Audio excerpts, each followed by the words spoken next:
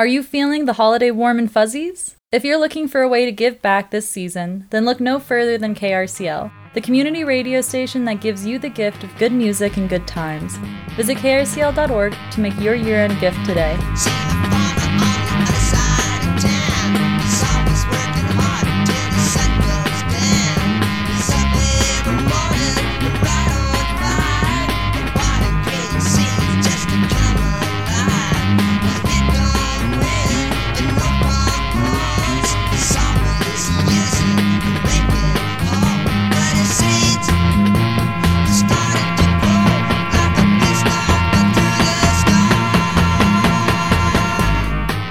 Welcome to Radioactive, a show for punk rock farmers, DIY creatives, grassroots activists, and community builders. It's Friday. I'm Laura Jones, and Aldine Stricknight, KRCL's punk rock farmer, joining me via Zoom. How you doing, Al? I'm doing good. It sure is great to be here, Laura. Thank you. As we record this, it's still warm before the storm, and I was just curious if anything was out in the garden popping its head up before the storm hits us. Nothing popping its head up. You have to lift up the cover to find out what's popping. You still have some hope, like any good punk rock farmer. What's on the show tonight? We have exciting stuff on the show. Great stuff. The Ogden Seed Exchange is happening this year, and Greg Batt will be with us. But also, there's been a development and some really great news, and I think this is a great way to just end the year on a really wonderful note. And the folks with Solstice Spices and Bonnie over at Crest Farms is what it used to be called, I believe. They got an easement, a tax easement, and this is going to keep this patch of, it's a 4-acre patch of land in Salt Lake City. It's going to keep it actively an urban farm for an indefinite period again. So it's a great thing. Amazing stuff. Great stuff. That is so cool. I can't wait to catch up with all of them and also start planting my seeds, Aldine. We got Skywatcher Leo T coming up. We're going to fit in maybe another item or two for your holiday consideration. But let's start where we always start. We got some folks coming to town for a show at the State Room in a while, and we snagged the headliner, Al. Yes, we did. Jeff Crosby is... I've known Jeff for a minute, and it's really great to have you with us, Jeff. I'm really happy to see you. Yeah, thanks for having me. I was excited to see the invite, man. It's been too long. It's been a while, hasn't it? So a little backstory on this. God, it's been 5-6 years maybe. Yeah. And you recorded some of your first music here in Salt Lake City at Soundco with Mike Kirkland. Yep, my first album, actually, I recorded down in my first full-length album. I recorded down there, what is it, down there on 5th and 6th, I think? Yep. And I actually lived in Salt Lake for like 6 months, and kind of made me fall in love with the city there. I feel like Salt Lake's one of those towns. I'm from Boise originally, but once I actually lived there for a minute, I love playing there. I love coming back there. Especially now that I know all the good restaurants and all the sweet spots.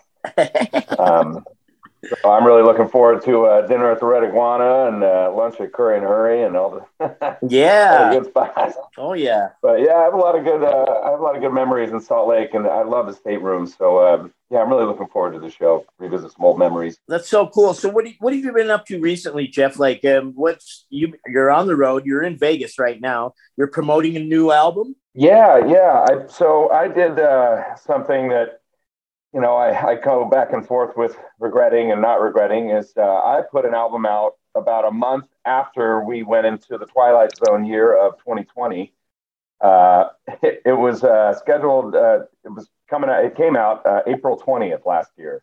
So about a month after we were all getting locked in our homes and all our shows canceled. So we didn't really get to tour on the album. We had our whole, big tour across the country cancel. And so this year's been our chance to go out and actually play the record for people. And in some ways, it's been kind of good as everyone's got to, kind of ruminate on it for a year. And now we're finally getting to go out and play the songs and people know them. So, so we're finally getting to bring it to Salt Lake. The album's called North Star, and we're, just finally getting it out there and getting to play the songs live. We're going to hear North Star, the title track off Jeff Crosby's new record, right here, fresh and homegrown on KRCL 90.9 FM.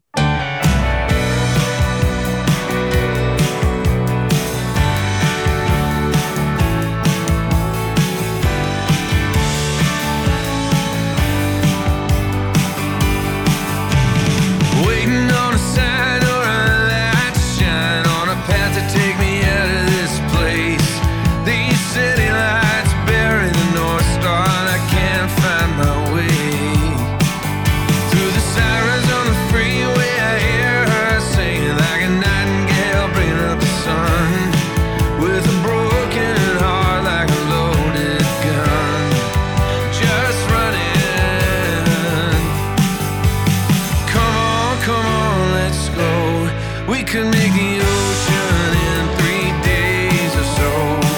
I got the money to get there. I'll be at home away from home.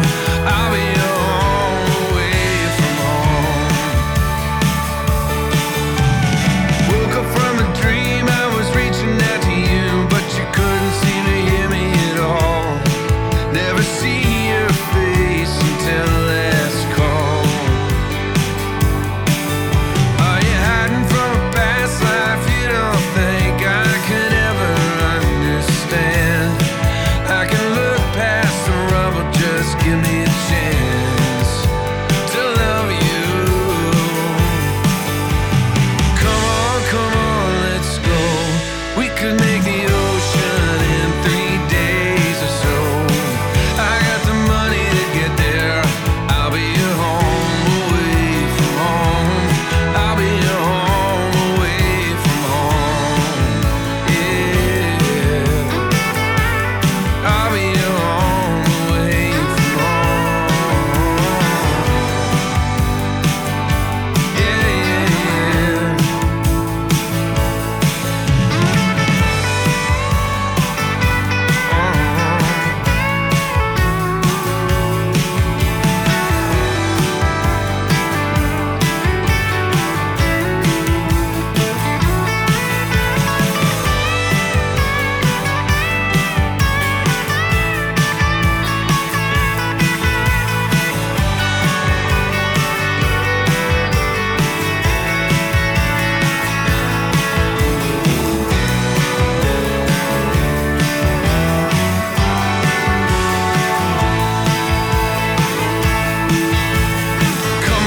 Come on, let's go. We can make the ocean in 3 days or so. I got the money to get there. I'll be at home away from home. I'll be at home away from home.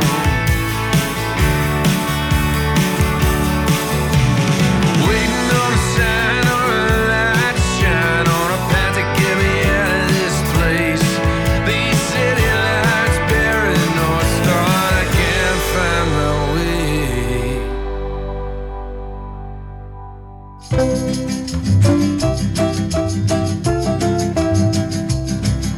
Yo ho ho and greetings. This is Robert Nelson, and on December 18th from 4 to 7 p.m. on Smile Jamaica, I am going to play Reggae Santa Claus, dropping great roots Christmas tunes down your chimney, and I'm going to be assisted by my favorite elf, aka the general manager of KRCL, Tristan Tabish, in a year-end fundraiser for your station that rules the nation.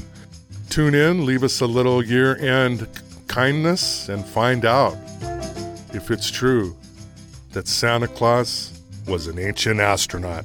Smile Jamaica, December 18th, 4 to 7 p.m., krcl.org. A spaceman came traveling on a ship from far. It was light years of time since his mission did start. Support for KRCL comes from the Mobile Moon Co-op, a female and queer collective and mobile apothecary offering handcrafted herbal products, teas, and cultural events and workshops. More information at mobilemooncoop.org or on social media platforms at Mobile Moon Co-op. It's many cultures, one sky. Skywatcher Leo T here as we look up, look around, and get a little bit lost in space.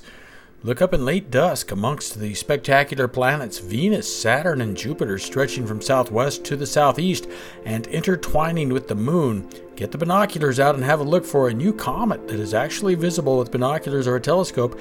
It's been moving toward the horizon from above the bottom of the handle of the Big Dipper through some very interesting constellations, and it is moving a bit every night near the brightest spot in the sky here, bright supergiant Arcturus. Well-named Comet Leonard has been moving toward the horizon every morning. You could possibly see some tail of the comet. By December 12th, it will be a mere 21.7 million miles away. That's pretty amazing for a comet. Then by the 14th, Comet Leonard will be visible in the night sky, which will make it more accessible, and you can even see it with the naked eyes. Skywatchers should be able to view the comet in between the horizon and Venus right after sunset December 17th. In the early hours of December 18th as well. It will fade away every night, but we should be able to spot it with instruments all the way up to Christmas. Senior research specialist Greg Leonard discovered the comet on January 3rd, 2021 at the Mount Lemmon Observatory near Tucson, Arizona, when it was little more than a faint distant speck. Since then, it's inched steadily closer to both the Sun and Earth and will reach perihelion, or the closest approach to the Sun, on January 3rd, 2022. Comet Leonard's orbit takes it out of the Oort cloud, a roughly spherical grouping of billions of comets that orbits the Sun around a nearly quarter of the distance to the Alpha Centauri star system. Leonard has traveled for a brief visit to our solar system and slingshot back out to the Oort cloud. And of course, not to be outdone, the Geminid meteor shower is at its best viewing the next few nights. At its peak, it should produce 100 or so meteors per hour, peaking December 12th. It's Many Cultures, One Sky. On last week's episode, thinking about looking for life on Mars. Although we might find evidence of a past civilization, we are searching for small microbial life as well, leading to the story from Voltaire in 1752 of a 120,000-foot visitor to Earth. We thought the Earth was devoid of life until spotting a whale in the ocean and looking at it on its fingernail. Planetary scientist and author Sarah Stewart Johnson, in her book The Sirens of Mars, relates that while working in a lab and being directed to take apart a tiny fruit fly larva, studying it on the slide under her microscope, and is directed to take its brain out and study it, she had just read this story about the giant and the whale and could not do it. Took the slide she was studying down to the cafeteria and let the microbe be free in the plant. Sarah sees the value in life, small as well as large, and wonders if we should reevaluate how we treat life, whether a paramecium or 120,000 feet tall. Skywatcher Leo T. Many Cultures, One Sky. From Skywatcher Leo T., KRCL volunteer. Check tonight's show notes for a link to his Facebook page and all the sources from which he creates the report every week. All right, Aldine, just a couple of things I want to talk about, and that is there are plenty of opportunities to give back this holiday season. And food drives, gift drives, clothing drives. Just go to krcl.org, click on rallies and resources, or on the homepage, there's those funky sliders, those big photos, Al, and one of them says food, gift, and clothing drives. Find something that matches what you have to give and go and drop it off. You're going to be helping families in our community. So if you have the means, please choose something and give back this holiday season. Al, what are your plans for the Christmas table? I know we talked about this in the lead up to Thanksgiving, but you got the farmers market again tomorrow down at the Gateway. Are you perusing the wares and planning something locally grown? Always cruising the wares. And, I'm trying to, I bring that stuff home from the farmers market and I just look at what I have and you can make a really, really A1 perfect dinner from just by going and patronizing the winter farmers market. It's the same as in the summer. There's a lot of the same products, no tomatoes, maybe no peppers, but you can get all your dairy and meats and you can get your cheeses there and some of the store veggies, like the ones that store, like squash and whatnot. I don't know what I'm planning this year. I'm planning that maybe we go on the road that weekend for Christmas. And while everybody's staying at home in their house, we're out cruising around and checking out the lay of the land. We'll see what happens. In the wilderness. All right. Stand by, folks, for an update. There is a vigil coming up on Sunday Night, Al, that I wanted people to know about, given the recent gun violence in our country. Earlier this week, I spoke with Nancy Halden of the Gun Violence Prevention Center of Utah. Hey, Nancy, how are you? I'm just fine. Thanks so much for having us on your show. I always find it a hard question to ask of you and your organization, because if you're on, it's because something bad has happened, or we're trying to prevent something from happening around gun violence. There's a vigil this weekend. Tell us what's going on. So this is actually an annual vigil that we've done. It's been 9 years since the Sandy Hook school shooting in Newtown, Connecticut, where 20 first and second graders were shot and killed and 6 adults. And we sort of pause at this time of year to remember every year the victims of gun violence in the United States, and we do that here in Utah. You sent me some really sad numbers in anticipation of this conversation. Can you kind of run the numbers for us? Yeah, so we don't have the 2021 numbers. Those don't come out until sometime, mid next year. But we do have the numbers for 2020 for Utah, and they're discouraging. We had 429 gun deaths in Utah in 2020, and that was a record high. That was, and actually not only the numbers went up, but people often ask, because we are a growing population, but the rate is going up and has been above the national average for gun deaths in Utah. So we're concerned. We're very concerned about that, and sad. It's a public health issue. It is. It is a public health issue. So the vigil, again, Sunday night, where and when and what should we be prepared to do to participate? Mm-hmm. It's a candlelight vigil. We will remember individuals who have died in gun violence, especially Utahns, but we will also be remembering those 4 students that died in Oxford High School in Michigan recently in a school shooting. And so, but it's a very quiet service. It's some songs, it's some readings, and it's some candle lighting to honor those people, and also to honor the families who are still suffering, who are still missing people because of gun violence. So again, the time and the address. Mm-hmm. And it will be at 7 p.m. and it's at Community of Grace Presbyterian Church in Sandy this year. And that is 2015 East Newcastle Drive in Sandy. And what is the website for your organization so folks can get in touch and get involved? So it's gvpc.org. Gun Violence Prevention Center of Utah.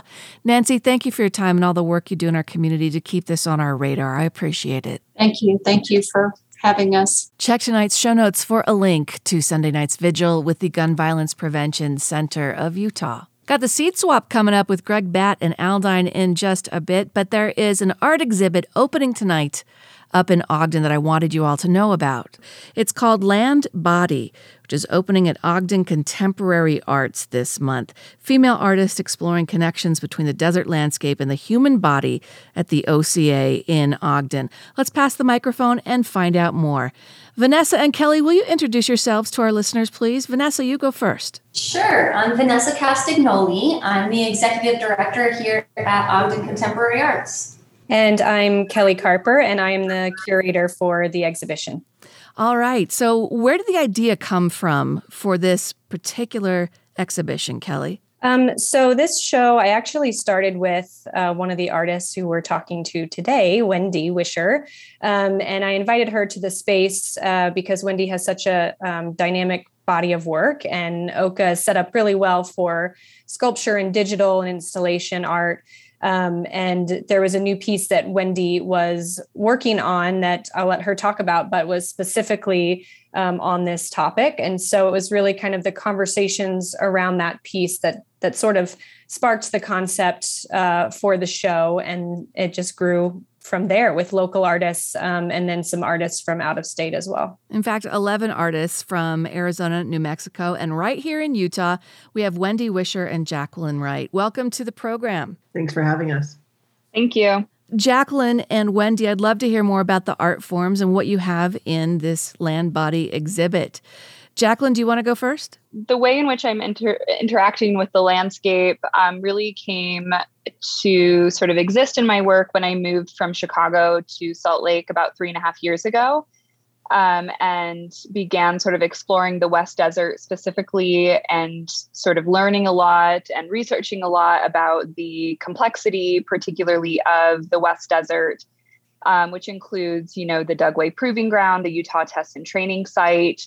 Of course, there's a new prison being built on the edge of the West Desert, which really was part of the Great Salt Lake, but because of decreasing water levels, it's no longer, sort of part of the floodplain from that. And so that began my interest in the landscape out in the American West, but specifically my work that's included in the exhibition There's two pieces. One of them is a double panel piece that's on dye sublimation print on aluminum. And the piece is a photograph of an installation that I created in my studio that incorporates multiple found objects at sites that are used for target practice, particularly these sites that I am visiting, one of which is in the Stansbury Gulch on Stansbury Island, is especially littered with the residue of target practice, which includes like large non-biodegradable objects like refrigerators and washing machines, also tiny fragments of lead and plastic and other materials from objects that have been obliterated. So these objects sort of have come into my studio. They're photographed on a backdrop that is taken, a photograph that's taken in the West Desert. So really sort of simulating the landscape in my studio. And then the other piece is a photograph from a performance piece where I'm using a lot of those objects as well, where it integrates the body more specifically or explicitly. And I created bodysuits that are then worn with a clay pigeon bikini that I've created from found clay pigeons. Okay. And so really speaking to these ideas around rugged individualism, who has access, who is able to use the land, a very clear history of violence, and also thinking about the role that photography has played in perpetuating a lot of propaganda around rugged individualist ideals in the American West, which dates back to really the beginning of photography's existence. And so sort of playing into some of those tropes as well. And so really the work is an opportunity or a way for me to address the history of violence, access land use, and of course the relationship to capitalism, manifest destiny, and power. Jacqueline Wright, thank you so much. Looking forward to seeing that in person up at Ogden Contemporary Arts. We also have artist Wendy Wisher. Wendy, will you introduce yourself to our listeners? Tell us a bit about yourself and then the works that you have and the medium in which you operate for Land Body. Well, thanks again for having me. I have been in Utah now since 2012. I moved here from Miami, and so really have been gaining an understanding of how unique this landscape is, not only its history, geographically, but also the controversy around stakeholdership. And so I have 4 pieces in the show. One of the main pieces is a video projection onto a faux landscape where I'm comparing land ownership management and policy around notions of the female body, ownership management and policy. And when I first came up with this idea, it was because I was reading a lot of different things and I noticed some of the same language being used. And, there's always every once in a while, on the news, more and more controversy around women's bodies and specifically around issues of abortion and privacy and ownership.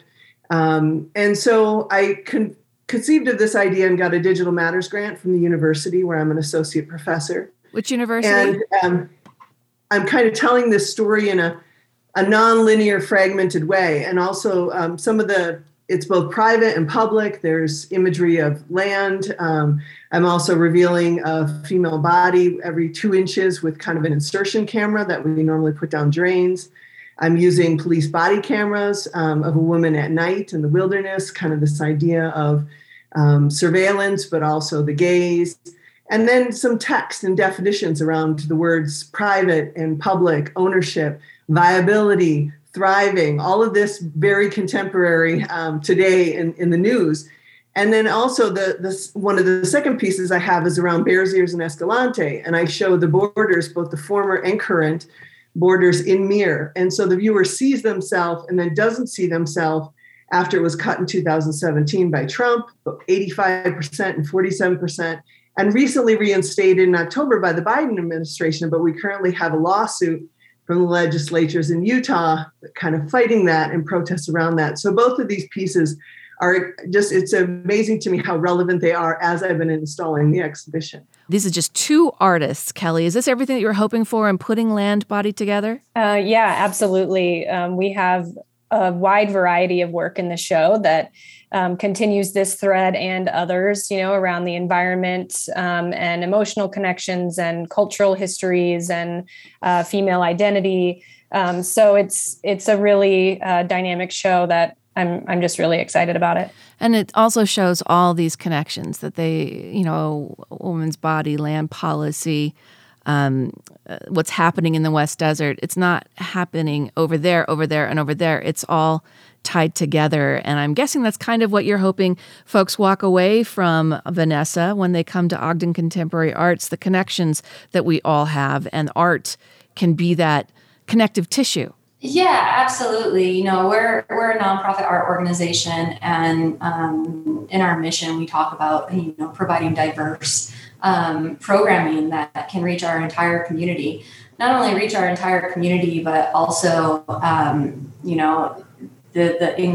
want to be inclusive, right? We want everyone to feel comfortable coming into our space. Contemporary art galleries can be very intimidating to those that maybe aren't familiar with contemporary art, that went to school for it and studied it for years. We're really trying to bring in everyone.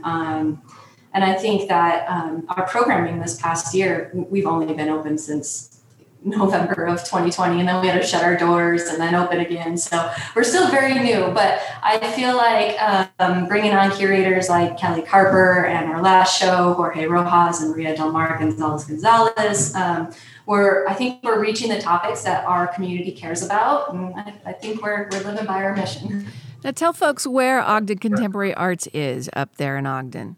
Yeah, so our address is 455 25th Street in Ogden, and it's in the Monarch building. I don't know how many of you are familiar, how many of our listeners are familiar with the Monarch, but it's a massive building. There's a ton of creative studio spaces here. We just opened a art plaza next door, the Donkey Art Plaza, and we're right in the heart of the creative district in Ogden. And what's the website so folks can check you out? Yeah, so we're ogdencontemporaryarts.org. Well, Vanessa, Kelly, Wendy, and Jacqueline, thank you so much, and congratulations on the opening of Land Body at Ogden Contemporary Arts. Thank you. Thank you. Thank you. Sounds like a fantastic reason to head to Ogden, folks. The Land Body exhibit opens tonight and runs through February. All right, Al, another event happening in the new year up in Ogden. Let's get our friends on from the Ogden Seed Exchange. Hey, I'm really excited to talk seeds here and Seed Swap Seed Exchange with Greg Batt from the Ogden Seed Exchange, folks. How you doing, Greg? I'm doing great, Al. Thanks for having me on the show. Man, it's a highlight of the year for me. Last year was a little bit of a drag because we weren't able to meet in person. And I got a few takes on, and I got some seeds out to a few people, and that was cool. But boy, I'm really looking forward to being able to meet with everybody. It sure is a wonderful community that you guys build up there in Ogden. Thank you. Yes, it's just sure not the same virtual with something like sharing seeds with the community through the mail or meeting in a parking lot. Just not the same. You kind of feel guilty sometimes, like people are watching thinking something shady's going down. Let's talk a little bit about importance of saving seed and native seed from our area. Let's call the importance of individual saving seed, but even more so the community, like neighborhood seed, let's call it. Yeah, people that we talk to, they wonder about, we've got these seeds that are in, Svalbard or some of these doomsday vaults. That's going to, be a safe thing for us to have food someday. But it's really not. And we at Ogden Seed Exchange and any seed saving organization really believes that those seed banks or vaults are in the communities. We got a living seed bank in our communities, and if we need seeds, we know who we can go to. So in the past, this thing's been going on. Is it 11 or 12 years this time? 12. Yeah, this will be the 12th annual seed swap. Yeah. 12 years. And then a number of years ago, it's been quite a while, it was more restricted to, you wanted people to just bring their own seeds. And this is building that seed bank that you're talking about here in Utah. Yeah, the last probably this will be the third year or fourth year that we really have tried to restrict it to seeds grown, at least in our bioregion, but as local as possible. Because, the seeds adapt to our climate, our soils, and that just kind of promotes one of the reasons why we're doing what we're doing.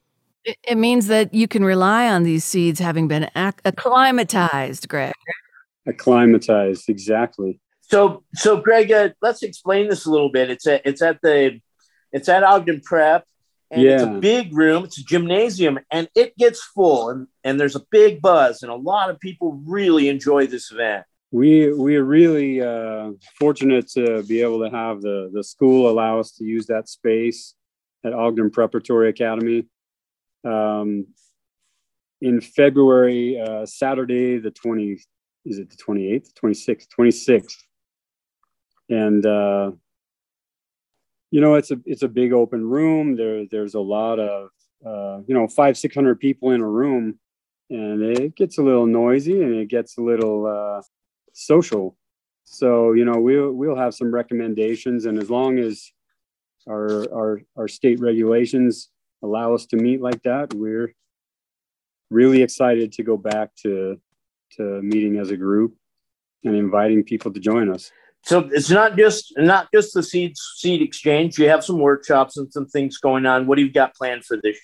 Yeah, so there's a few things. You can expect a community exchange seed table where you can either drop off seeds. There will be the Utah State Extension Office volunteers will be helping with some of that, and questions is a good resource there. There's a table with activities for kids and adults. We typically have some seed starting, transplanting activities, things like that. There's a table that you could try your hand at cleaning seeds, dry seeds with some screens. And then we do have these little breakout sessions. We always have like why we're saving seeds, kind of the basics, and promoting a bigger, more full workshop in the spring. And then this year we're going to have somebody talk about timing planting in the garden, as well as a little soil health. And that most likely will be John from what is it called? Foodscape in Utah. Very cool. Very cool. And one of the things I wanted to know about participating is I don't have to have homegrown saved seeds necessarily, but I do need to remember to bring envelopes or Ziplocs so I can trade or buy seeds. Right, Greg? That's right. Something to take your seeds home with you.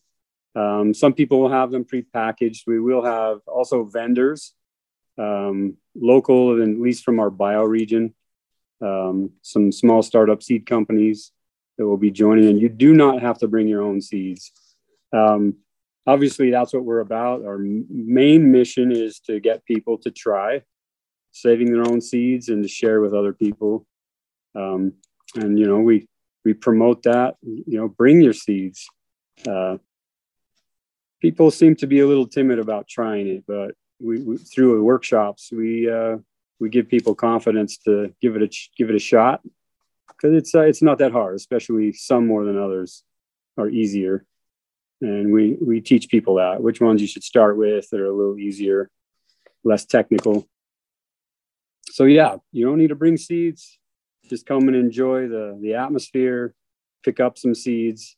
The seeds you get at the swap are going to be more likely ones that you want to start with in your own ventures in seed saving. So that's another benefit. Excellent. So let's give the basics one more time so folks can get it on their calendar, Greg.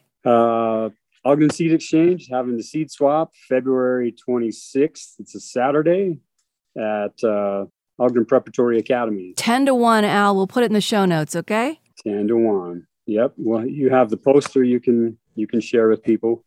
Thanks so much, Greg. Oh, yeah, the poster is really cool. Check tonight's show notes. I really like the poster this year. It's fantastic. We're excited. Thanks so much, Greg. I look forward to seeing you soon. You too, Al, and anybody else there that's coming on up to Ogden. We'll greet you at the door with a smile and send you home with some seeds. You better bring seeds, Al, because I will. I need some that you have. I will. You know I will. Thank you, Laura and Al. Appreciate it. We got time for another song from our featured musician tonight, Jeff Crosby, who's coming to town the 18th over at the State Room with support from Triggers and Slips. Jeff, you mentioned a bit about putting an album out right as COVID hit, but you keep making music. You're not stopping. Yeah, well, I had a lot of time to, as we all musicians did, we had a lot of time to write more music. So I ended up writing a ton of songs while we were kind of locked up and not touring on North Star. So this is one of the first ones I wrote. I ended up moving from Nashville during the pandemic and going back up to Idaho, where I'm from. And this is a song for Valley County. And this one features my friend Cody Braun from Austin, Texas band Reckless Kelly. He's playing fiddle on this one. And I just love how it came out. He kind of captured exactly what I was trying to do with it. So one for Idaho. Okay, this is the new single from Jeff Crosby, fresh and homegrown on KRCL 90.9 FM. It's Running Free.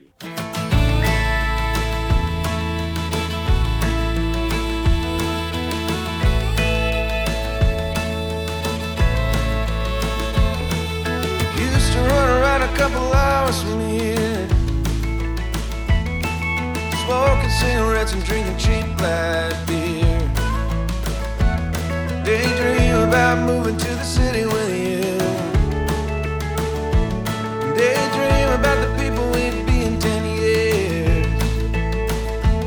Now I'm out of that town, but I'm still knee deep in the coast of California on to Tennessee. Left turn right and right turn wrong. Still looking for a city that belongs to me. Every time I close my eyes, I'm back at 83615 and running free.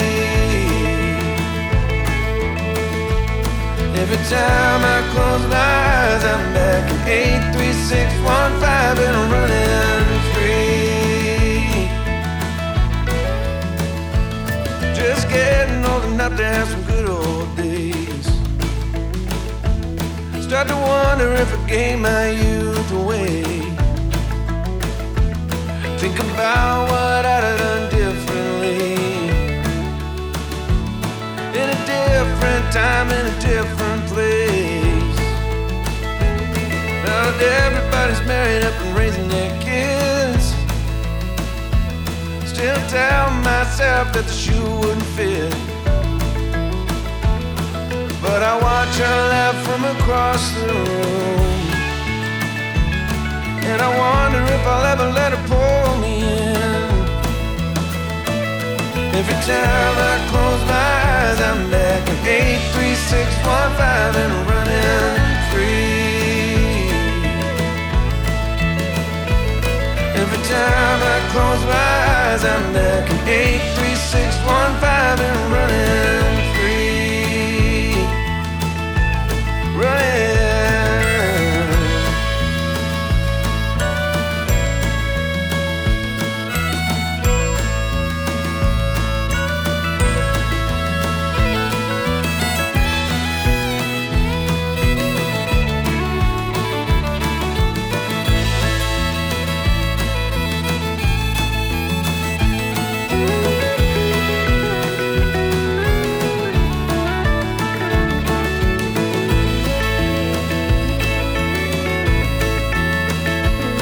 Every time I close my eyes, I'm back at 83615 and running free.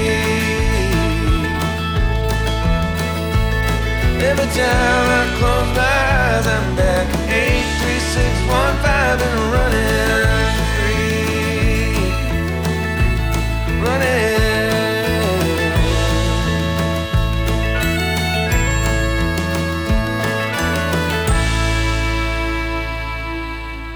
urban ornament from the Giving Tree and help thousands of homeless pets that stay at the Salt Lake County Animal Services throughout the year. For a list of needed items, visit adoptutahpets.org. Support for KRCL comes from our listeners and the Corporation for Public Broadcasting. This is Radioactive. I'm Laura Jones. Aldine Strickland, KRCL's Punk Rock Farmer, is here because it is Punk Rock Farmer Friday. And Aldine, it's time for the Urban Farm Report. And we have such good news in this conversation, Al. This is great news. And when I found out this, it really warmed my heart and it really made me feel good inside when I heard that this, we worked together with the community and folks put a word out. And this tax easement, which if it went away, it really could have taken this spot away. That's been, it's a hidden spot. It's in Salt Lake City. It's behind a 7-Eleven. It's 4 acres, and there's a lot of food being grown there. It's really, really cool. Bonnie, the proprietor, and the Solstice Spikes folks, Heather and Tony are with us. Bonnie, how about just a little history on the farm? I know your grandfather used to farm this, and I think Tony told me something about watercress. There was watercress being produced there. We have nearly 4 acres, and we call it Cress Farm. We have a couple of ponds where our artesian wells run into the ponds. That's what we use to pump to water. And watercress grows there. This summer, we have a very low crop because we had a lovely group of Canada geese that instead of just getting hatched in the spring and leaving, decided to stay the entire year. As much as we tried to get rid of them, they stayed. They had 7 children. Usually wild animals lose some of their children. These are really good parents. They managed to, for the second year in a row, raise 7 children. So by the time we had 9 very large birds eating watercress, right at the moment, what we have is watercress seed, but it's out there. We'll nurture it. We'll have it next year. This property was bought about 1905 by my grandfather. He came from Kentucky. I think maybe this was the closest thing he found in Salt Lake to Kentucky. My grandmother cried when they moved here because it was halfway to Provo in her estimation, and the nearest neighbor was, acres away. My dad loved growing up here, and I had the charm of growing up here.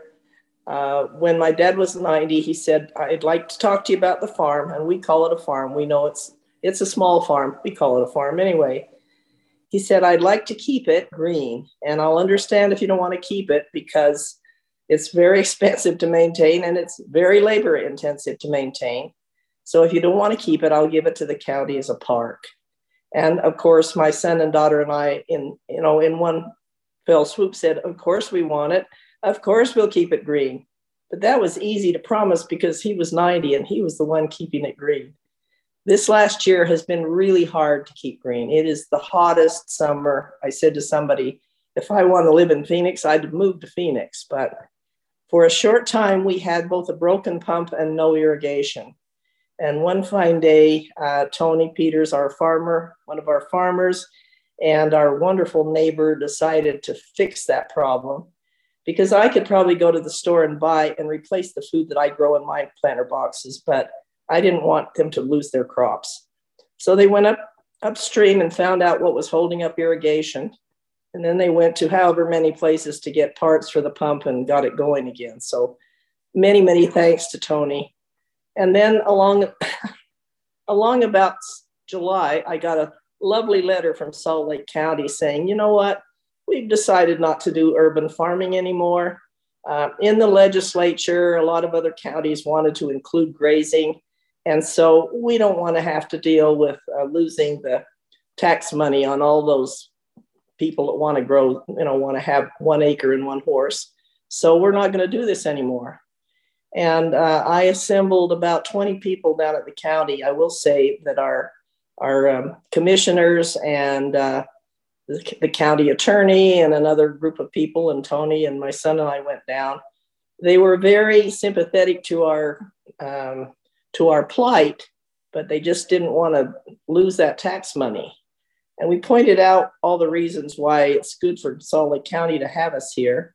We also pointed out to them that when we started this, the Peters and I were told that not only did you have to have what was then 2 to 5 acres, later 1 to 5 acres, but that we also had to grow crops for humans, and we had to have our own water.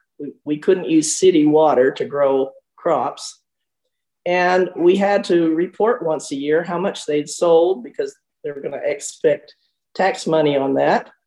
And we had to re-sign up for the next year. Wow, they made that difficult. I pointed out to them the first couple of years, they actually sent somebody out from the county to make sure that Tony and Heather were actually farming. Wow. And so we went through this back and forth. One of our state senators, Gene Davis, got involved, said he'd want to help us any way he could. And I got this wonderful letter while I was out of town for Thanksgiving that said, we have reviewed your request to be grandfathered. And it says the continued assessment of your parcel under the urban farming assessment is based on equitable principles, because we pointed out to them that we depended on this, and the Peters had depended on this for the last 6 years. It was their plan. It was their rules. We played by all of them. And it wasn't really fair to take away our tax reduction and their livelihood, in which they had spent about $50,000 over that time frame, without any compensation. So they have continued it on equitable principles. It sounds like some attorneys have been involved in this. It said it is subject to the following conditions, and there would be some if-onlys. Your parcel continues to meet the requirements of the act. Okay, we plan to do that, whatever. The county reserves the right to review the grandfather status and revoke such status if the current equitable circumstances no longer exist. If the parcel fails to qualify for assessment under the act, the parcel may not reapply. I'm not sure what that means. Okay. If the parcel is removed from assessment, the rollback still applies. So we'd still get cut for back taxes. And we have to submit a yearly application between January 1st and 31st. So I think we dodged a bullet. We'll keep, if there's another problem in the future, we'll fight that on another day. But I told Heather and Tony, whatever happened to the taxes, we want them here because we need their help to keep this place green. We love having all that food go out once a week to the farmers market and to restaurants. I'm really proud of them. Congratulations. Oh, fantastic. And Al, just think, if you hadn't gone on that punk rock farmer garden tour, we would not have met Bonnie. We would not have been able to amplify their cause. So I just love the connections that we've been making here through Punk Rock Farmer Friday. And Heather and Tony, congratulations. Looks like you got the farm, as long as you don't forget the paperwork between January 1st and 31st. Yeah, it's great news. We're really excited. Really a legacy, boy. This is a legacy. This is a piece of land that has been farmed for years and years and years. And 6 years is a pretty darn good run just to begin with. We know all the problems that the farmers always have. The land goes away. The water isn't always there. We're farming in the city. This is a really great win, a big win. And I'm so excited for everyone involved in this. Thanks, you guys, for doing what you do. You should be aware that there's at least one other property that was grandfathered. It's close to 4 acres. Sounds like they have quite a lot of trees as well as farming. So I'm happy to say that there's at least one other property that has been grandfathered under this same iteration.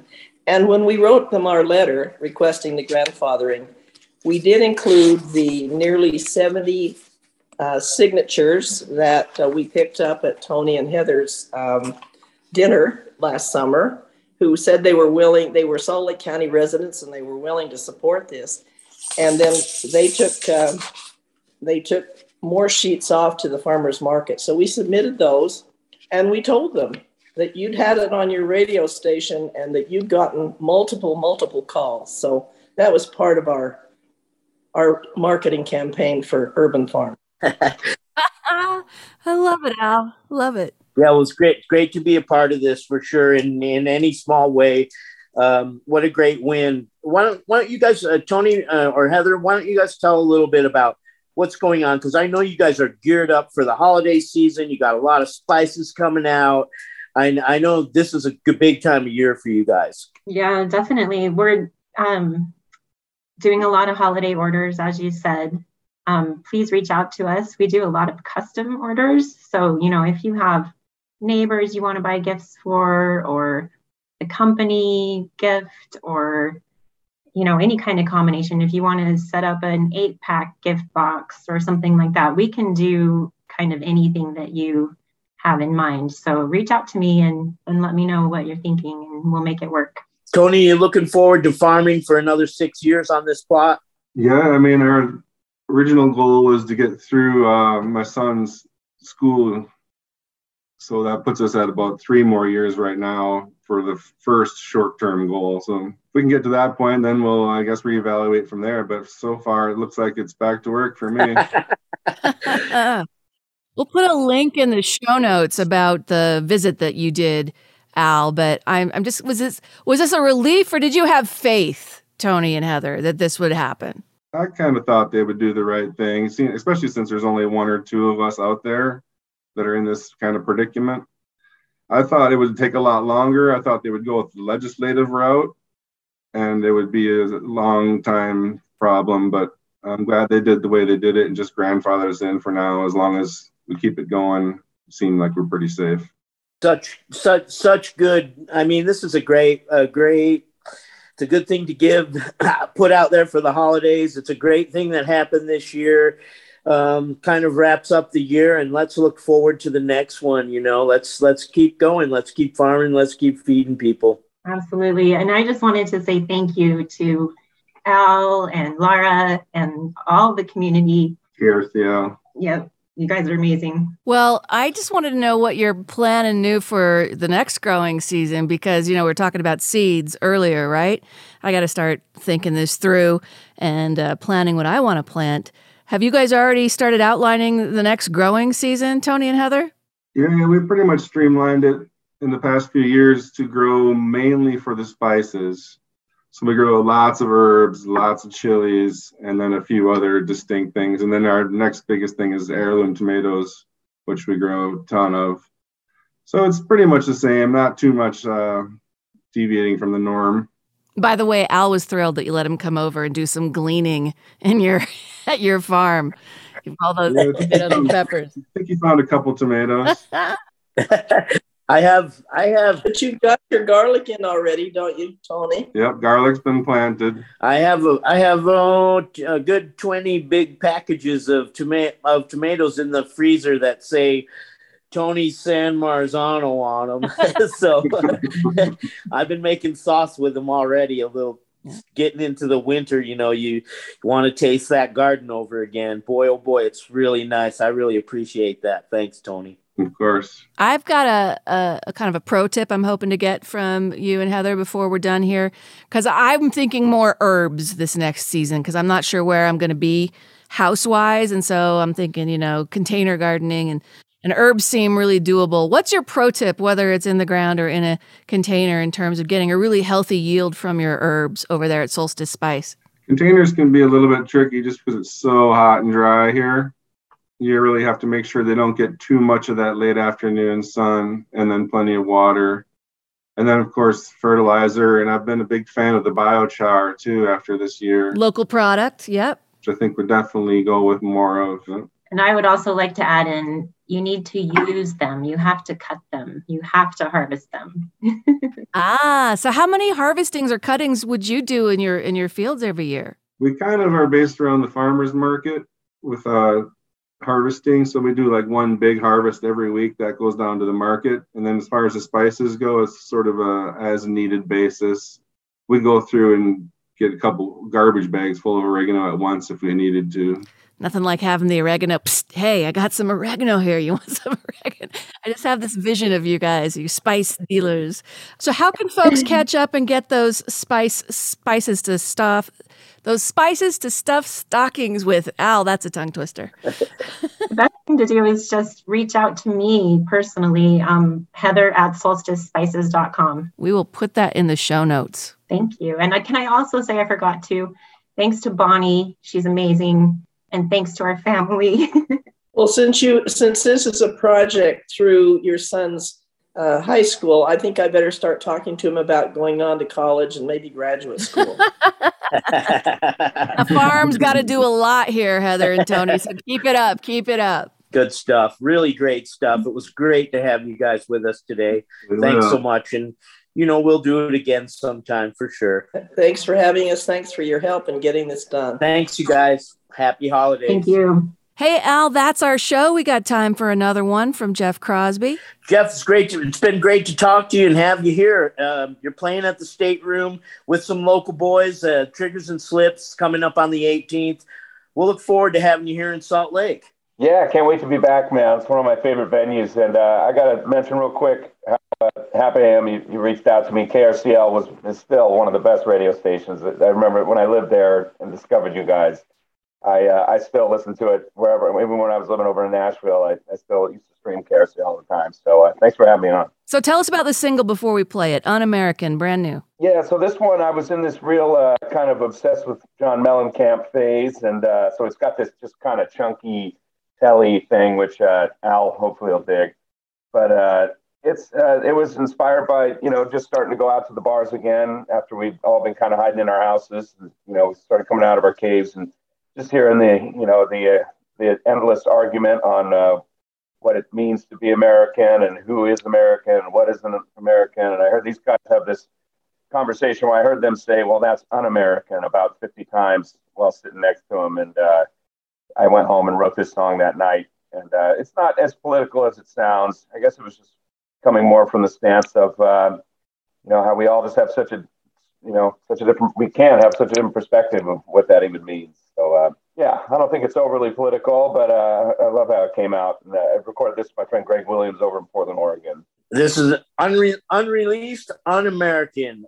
Jeff Crosby, right here, fresh and homegrown on KRCL 90.9 FM.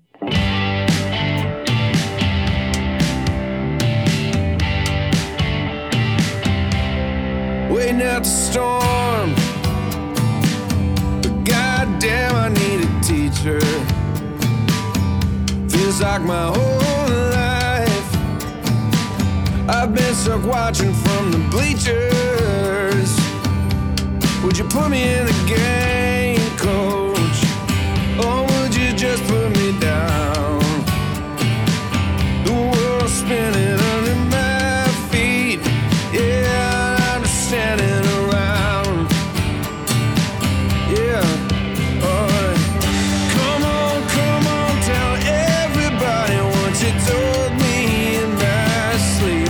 'Cause we're all trying to believe in a new American dream. Is it un-American? Un-American. If you can only believe in the dream when you're sleeping. I can't stop pouring gas on the fire. She blows me a kiss from the other side as the flames grow higher. I've never been a Casanova, but I can dance like I